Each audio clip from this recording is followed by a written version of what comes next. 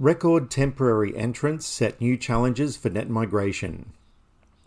A surge in temporary entrants over the Christmas period has given the government new challenges in tempering net migration numbers, Dr. Abul Rizvi reports. Temporary entrants in Australia increased from 2.64 million at end September 2023 to a new record of 2.76 million at end December 2023. While that may get the anti-immigration types excited, the increase was driven almost entirely by the traditional Christmas period surge in the arrival of visitor visa holders, up from 0.34 million to 0.6 million, and working holiday makers up from 0.14 million to 0.17 million. During the December quarter, there were the expected large falls in the number of students, down from 0.66 million to 0.55 million. New Zealand citizens down from 0.72 million to 0.7 million, temporary skilled down from 0.14 million to 0.13 million, temporary graduates down from 0.19 million to 0.18 million, and other temporary employment, which includes the special COVID visa, down from 0.22 million to 0.18 million. The pattern of changes was generally standard for December quarters that are unaffected by a pandemic and closed borders. See, for example, Chart 1 for the pattern of changes in the stock of overseas students in Australia. Most of these changes will move in the opposite direction in the March quarter. The change that will be worrying the government is the increase in bridging visa holders from 0.19 million in September 2023 to 0.21 million in December 2023. This comes after the government had driven down the bridging visa backlog from an astonishing peak of 0.37 million at end March 2022 to 0.18 million at end June 2023. The increase is likely driven by onshore applicants for student, temporary graduate and possibly COVID visas before the chance to apply for these expired at the start of February 2024.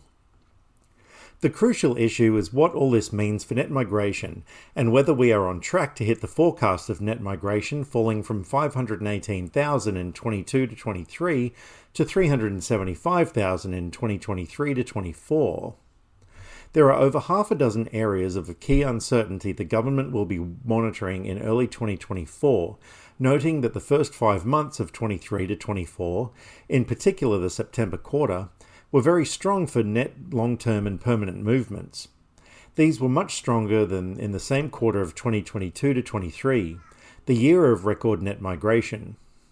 First, the government will be hoping that the net student and temporary graduate departures in the December quarter of 2023 contain a large portion of permanent departures rather than predominantly people leaving short-term and likely to return in the March quarter of 2024.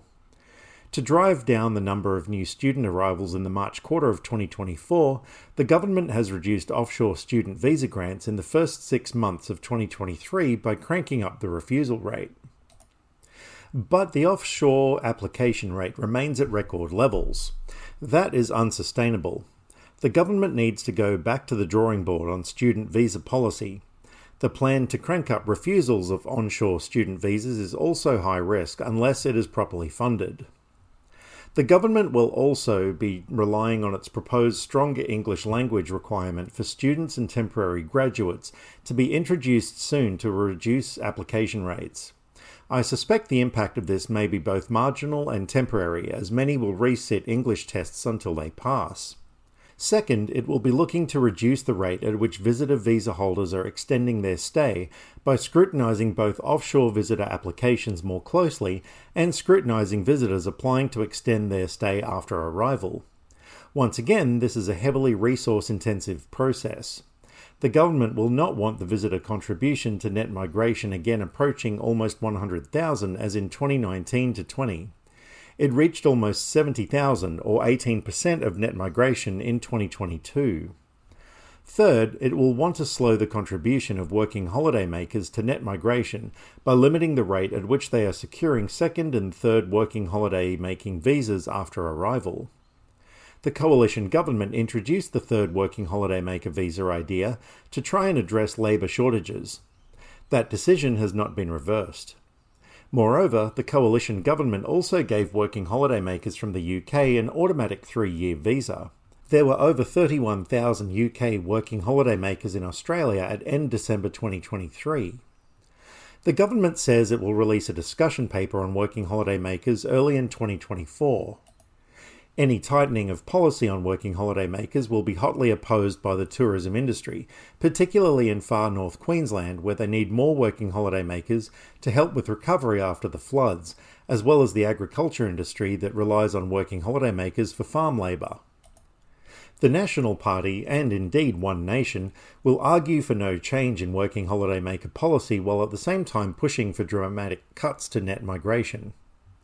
Fourth, the government will want the December quarter reduction in COVID visa holders. Subclass 408, which is mainly COVID visa holders, fell from 149,657 in September 2023 to 115,547 in December 2023, to contain a large portion of permanent departures, and that this trend will continue through 2024.